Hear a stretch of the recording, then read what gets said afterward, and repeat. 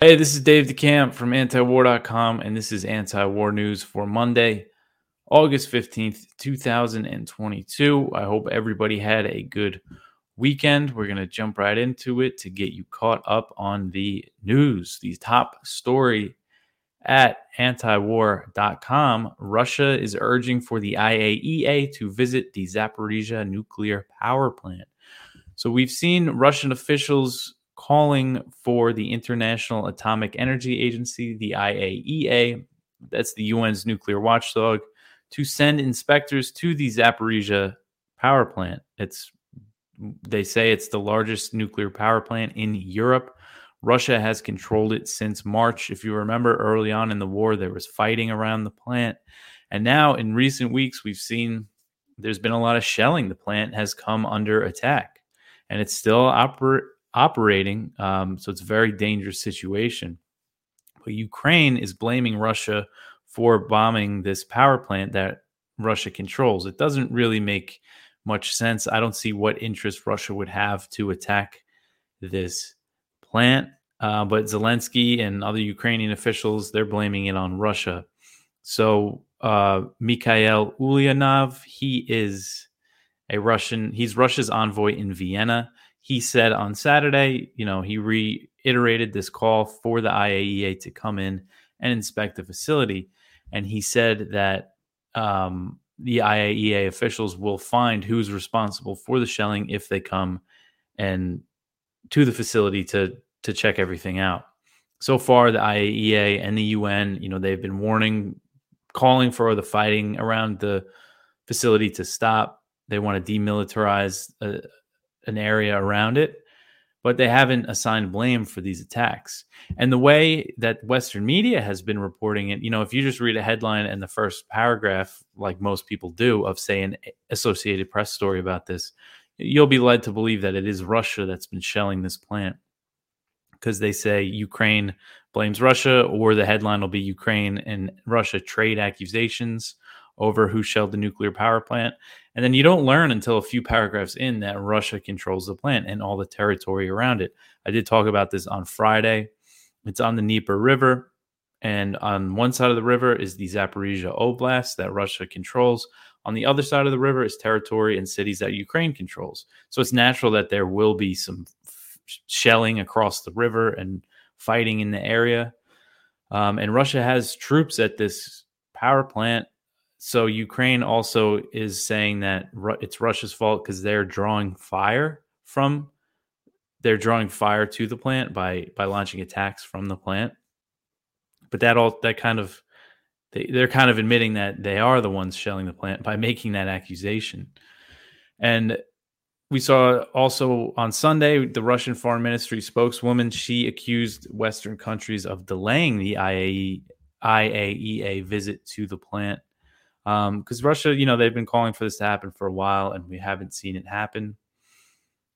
And Zelensky this weekend, he threatened to target Russian soldiers that are either attacking the plant or launching attacks from the plant. He said, quote, every Russian soldier who either shoots at the plant or shoots using the plant as cover must understand that he becomes a special target for our intelligence agents, for our special services, for our army, end quote. And he also said that this crisis, that these attacks on the plant show that the West must put more sanctions on Russia. He's using it as an opportunity to call for more sanctions, that he wants sanctions that would block Russia's entire nuclear industry. So that is definitely something to keep an eye on because we saw more shelling just in the past couple days, and it's a very dangerous situation. The next one here, this is pretty interesting. Henry Kissinger, the former Secretary of State, he did an interview with the Wall Street Journal that was published on Friday, and he warned of the dangers of U.S. policy toward Russia and China, and he put the responsibility, at least some responsibility, on the U.S. for the current situation that we are in today. He said, quote, we are at the edge of war with Russia and China on issues which we partly created. without any concept of how this is going to end or what it's supposed to lead to, end quote. So Kissinger, he also warned against changing policy over Taiwan, and this warning comes as we just saw Nancy Pelosi visit the island, just as the U.S. is increasing support for Taiwan, which is provoking China to do more military drills, just raising tensions with China. As they're funding this proxy war on Russia's border, it's completely reckless. And I linked to a piece from Caitlin Johnstone here, and her point is that, you have Henry Kissinger. If Henry Kissinger, who's most known for his role as Nixon's national security advisor when he led the secret U.S. bombing campaign in Cambodia and Laos during the Vietnam War, which was just an onslaught against civilian infrastructure, all those bombing campaigns were. If he's the one that's warning that things are getting too hairy here, it says a lot. And we also, back in May, he made the headlines for suggesting that Ukraine should cede territory to Russia to achieve peace. And he kind of doubled down on this position in his interview with the Wall Street Journal. He said that the U.S. made a mistake in promising a future NATO membership to Ukraine. He said that he believed Poland and what he called other traditional Western countries were logical NATO members, but he said Ukraine was different because many of its territories previously belonged to Russia. They're historically Russian. He said that he was in favor of full independence of Ukraine, but he thought it would be best for its role to be something like Finland. Now, we've seen Finland has now applied to join NATO, but traditionally they've been neutral between the U.S. and Russia, the U.S. and the Soviet Union. They were neutral during the Cold War. But now that's changing, and they share an over 800-mile border with Russia, so them joining NATO will really increase tensions in the region. But Kissinger's overall message was that the U.S. needs to accept there must be equilibrium in the world, and that the U.S. kind of has to accept that they can't control all these powers, and they have to understand how to balance things. And it really shows, as the U.S. is poking Russia and China. Of course, my non-interventionist viewpoint is totally against it. But even if you're more of a realist, I guess, and you believe in U.S. global hegemony, you got to think there's a better way to do it than what the Biden administration has been doing. It's just escalate with everybody, keep tensions high, try to use force in every situation, and just be completely hypocritical, too, in your comments on the world stage. So speaking of all that recklessness, more U.S. lawmakers travel to Taiwan after Pelosi visit. So another congressional delegation arrived in Taiwan on Sunday. This is only 12 days after House Speaker Nancy Pelosi visited the island. It's a sign that the U.S. has no plans to ease tensions with Beijing. The delegation is being led by Senator Ed Markey, a Democrat from Massachusetts, and it's expected they arrived on Sunday. They're expected to meet with high-level Taiwanese officials, including President Tsai Ing-wen, on Monday. It's not clear exactly how long they'll be there. They're usually pretty quick, these trips. And China, as of this writing, they're probably going to release a statement pretty soon, the Chinese Foreign Ministry. They didn't comment on it on the delegation when I wrote this on Sunday. But they're likely going to respond with more military exercises around Taiwan. Since Pelosi visited the island, something we've been covering a lot, China responded with its largest ever military exercises around Taiwan. And so this congressional delegation was like all the other congressional delegations we've seen besides the Pelosi one. They usually just show up unannounced. They're in Taiwan. You see it in the news. They don't announce their plans to visit Taiwan ahead of time, and Pelosi didn't either. Her plans were leaked to the press a few weeks before the trip. So that's part of the reason why there was so much drama over it, because, and I don't mean to use the word drama like it was kind of over-exaggerated what a provocation it was. It definitely was a major provocation. But the reason why China had this time to try to get the U.S. not to do it, try to get Pelosi not to come. And that's why we saw them warning against it for so long. We saw the Biden administration warn that it could provoke a cross-strait crisis. They ultimately really backed her visit by keeping the aircraft carrier in the region and using the military to escort her plane. But there was that sense that even the Biden administration thought it was going too far. But this is usually how it's done. They appear there. You'll see some harsh words from China and some military exercises in response.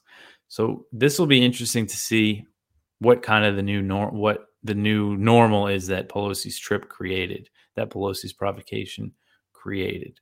A lot of times they would respond to these congressional delegations just by flying planes, not really too close to Taiwan. But now we've seen just about every day since Pelosi was there, they cross the median line that separates the Taiwan Strait. So this is just going to become normal stuff thanks to Pelosi. So the next one here, the White House says the U.S. to conduct air and maritime transits in the Taiwan Strait. So we've seen officials say this. This is from Kurt Campbell, who is Biden's top Asia official. He is the coordinator for the Indo-Pacific on the National Security Council. He told reporters on Friday, quote, "We will ensure that our presence, posture, and exercise account for China's more provocative and destabilizing behavior towards guiding the situation in the Western Pacific towards greater stability," end quote. So he's saying our posture in the region is the idea of it is to create stability, even though it's just going to increase tensions even more. And it's a response to something that was provoked by the U.S. This is just the cycle we find ourselves in with all these situations. The U.S. does something, gets a response, and then they have to respond to the response. So he said that the stepped up U.S. presence in the region, it will conclude conducting what he calls standard air and maritime transits through the Taiwan Strait, and we're expected to see this in the coming weeks.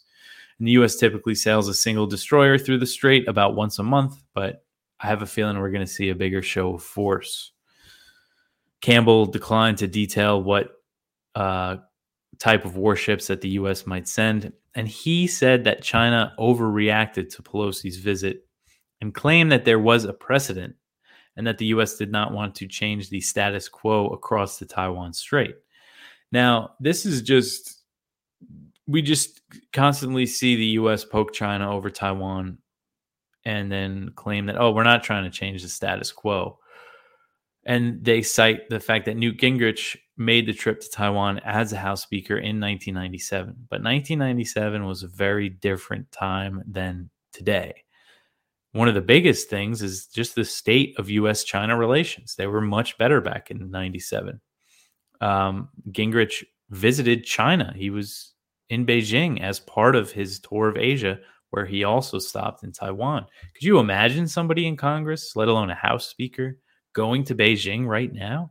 Everybody would call them, tell them that they're, in the pocket of the Chinese government. And it was also Pelosi's visit. It followed this pattern of these increasingly frequent congressional delegations to Taiwan that we saw really start under the Trump administration and get ramped up under Biden. And China's military is much more advanced than it was in the 90s. And they've been preparing for this because the U.S. has shown that it's going to keep increasing support for Taiwan.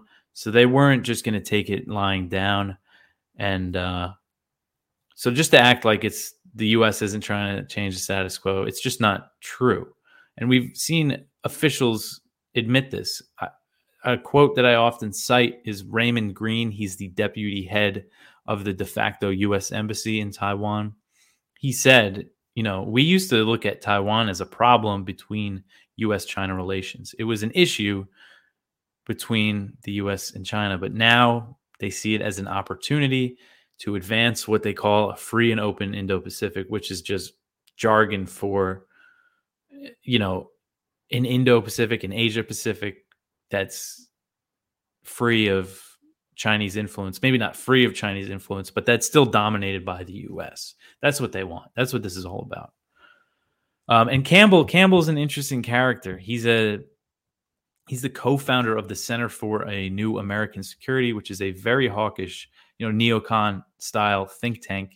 And he worked in the State Department during the Obama administration, where he led Obama's Asia policy known as the pivot to Asia. And, Obama really got bogged down by starting more wars in the Middle East, but he really did set us on the path that we're on now, by starting this focus on countering China in the region. And Campbell last year, he said, this is Biden's top Asia official on the National Security Council. He said that the era of U.S. engagement with China is over. And he said that now the two countries' relationship will be defined by competition. He said this back in May 2021. So I think that's pretty significant coming from Biden's top Asia guy, saying engagement with China is over. And we've seen efforts to sort of decouple the two economies, because right now they're so reliant on each other that you can't imagine a war happening between the U.S. and China. Just be how reliant on each other we are. But we're slowly seeing a decoupling. A full decoupling would take years and years, possibly decades. But this is an example of it. This is from Al Jazeera. 3 state-owned Chinese corporate giants announced plans on Friday to remove their shares from the New York Stock Exchange. This was just a response to, U.S. sanctions and scrutiny that they've come under by the U.S. They decided to remove themselves from the New York Stock Exchange, which I think is pretty significant. So we're just going to see more of this stuff as we go on. So the next one here, we're getting into Syria. The Biden administration has restored back-channel communication with the Syrian government as part of an effort to discover the fate of Austin Tice, an American who was kidnapped in Syria in 2012 while working in the country as a freelance journalist. So this is according to a report from McClatchy, D.C. Biden hosted Tice's parents at the White House on May 2nd and told them that he directed his team to secure a meeting with top Syrian officials. Tice's parents have been calling for the U.S. to directly engage with the Syrian government. Now, Tice, it's a name I'm sure you've heard if you follow anything with Syria. The U.S. claims that the Syrian government has him detained, but Syrian officials have denied this. And Bashar al-Assad, the Syrian president, he's never acknowledged that his government had detained Tice. He's never said it. I shouldn't have worded it like that, acknowledged. He's never said that they have Tice, because acknowledged implies that they have him, which we don't know. But the U.S. is saying that they have them. And you would think if the Syrian government did have him, they would try to be using him as a bargaining chip, but they haven't really. As far as I know, there's been no public record of Syria saying we'll give you Tice for this, because they don't say that they have him. So anyway, since hosting Tice's parents, the Biden administration has made no apparent progress on securing meetings over Tice. During previous negotiations in 2020 between Syria and the Trump administration, Damascus demanded, as a starting point to discuss U.S. interests, they wanted the U.S. to withdraw all of its troops from Syria, lift sanctions on the country, and normalize relations to start a discussion. That's what it would have taken to get the ball rolling. The U.S. maintains a small occupation force in eastern Syria of about 1,000 troops. They back the Kurdish-led SDF in the region, and the area that the U.S. occupies is where most of Syria's oil fields and wheat fields are located. And this is all part of the economic campaign against Damascus, against the Syrian government. The U.S. maintains crippling economic sanctions on Syria that are meant to prevent the country's reconstruction. Antony Blinken has said this himself. That's the purpose of the sanctions. Until there's regime change in Damascus, that's the official policy. We're keeping these sanctions in place until the government changes, until what they call a political settlement is reached and there's elections. But it's regime change. That's their policy that they're following. So no wonder why the Syrian government isn't eager to engage in these talks. All right, the next one, speaking of Syria policy, U.S. Syria policy, there was more Israeli airstrikes in Syria that killed 3 Syrian soldiers. They hit Syria on Friday, killed 3 soldiers and wounded 3 others. Now, we see Syria bombed by Israel very frequently. Hundreds of airstrikes over the past few years. They bomb them about once a week. Some weeks they don't bomb them, but other weeks they bomb them 2 or 3 times. And these strikes targeted sites in the countryside around the capital, Damascus, and south of coastal Tartus province. The Syrian state media, they said that Syria's air defense has intercepted some of these missiles. But this ties into the U.S. policy of sanctions and their ultimate goal of regime change, even though they have failed at regime change pretty miserably. But that still on paper is their policy. And we know that the U.S. tacitly, at least, supports Israeli airstrikes. We've seen reports that they approve some Israeli airstrikes that fly near the U.S. military bases in Syria. They have to get signed off by the U.S. So they support these airstrikes, and it is part of the pressure campaign against Assad. Sanctions, occupy the eastern portion of the country, and support these airstrikes. That's the policy, not letting the country rebuild after the brutal, brutal war that they went through, and depriving the Syrian population of, desperately needed goods and food. And it's just a really bad situation there. And it doesn't seem like it's changing anytime soon. That McClatchy report didn't say anything about Biden offering to ease sanctions. He just said he's trying to talk to them. Doesn't seem like they're actually willing to make any real concessions to the Syrian government. Okay, so that's it for the news. We have a good viewpoint from Ray McGovern just about the China-Taiwan situation. He's asking, will China mess with the U.S. warships that are headed for the Taiwan Strait? Is China going to try to block off the strait or intercept the ships or planes that are going to go through there?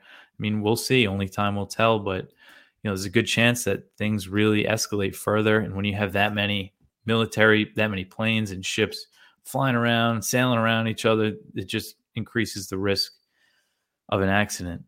But that's it for today. You guys can contact the show, news@antiwar.com. You can follow me on Twitter, message me there. Support the show by giving to antiwar.com, antiwar.com/donate. Sign up for our newsletters. Those are pretty good. We have a daily one that gives you all these news stories and all of our viewpoints every day. And we have a weekly one that's put together that looks really nice of just the top stories of the week. But that's it for me for today. I will see you guys tomorrow. Thanks for listening.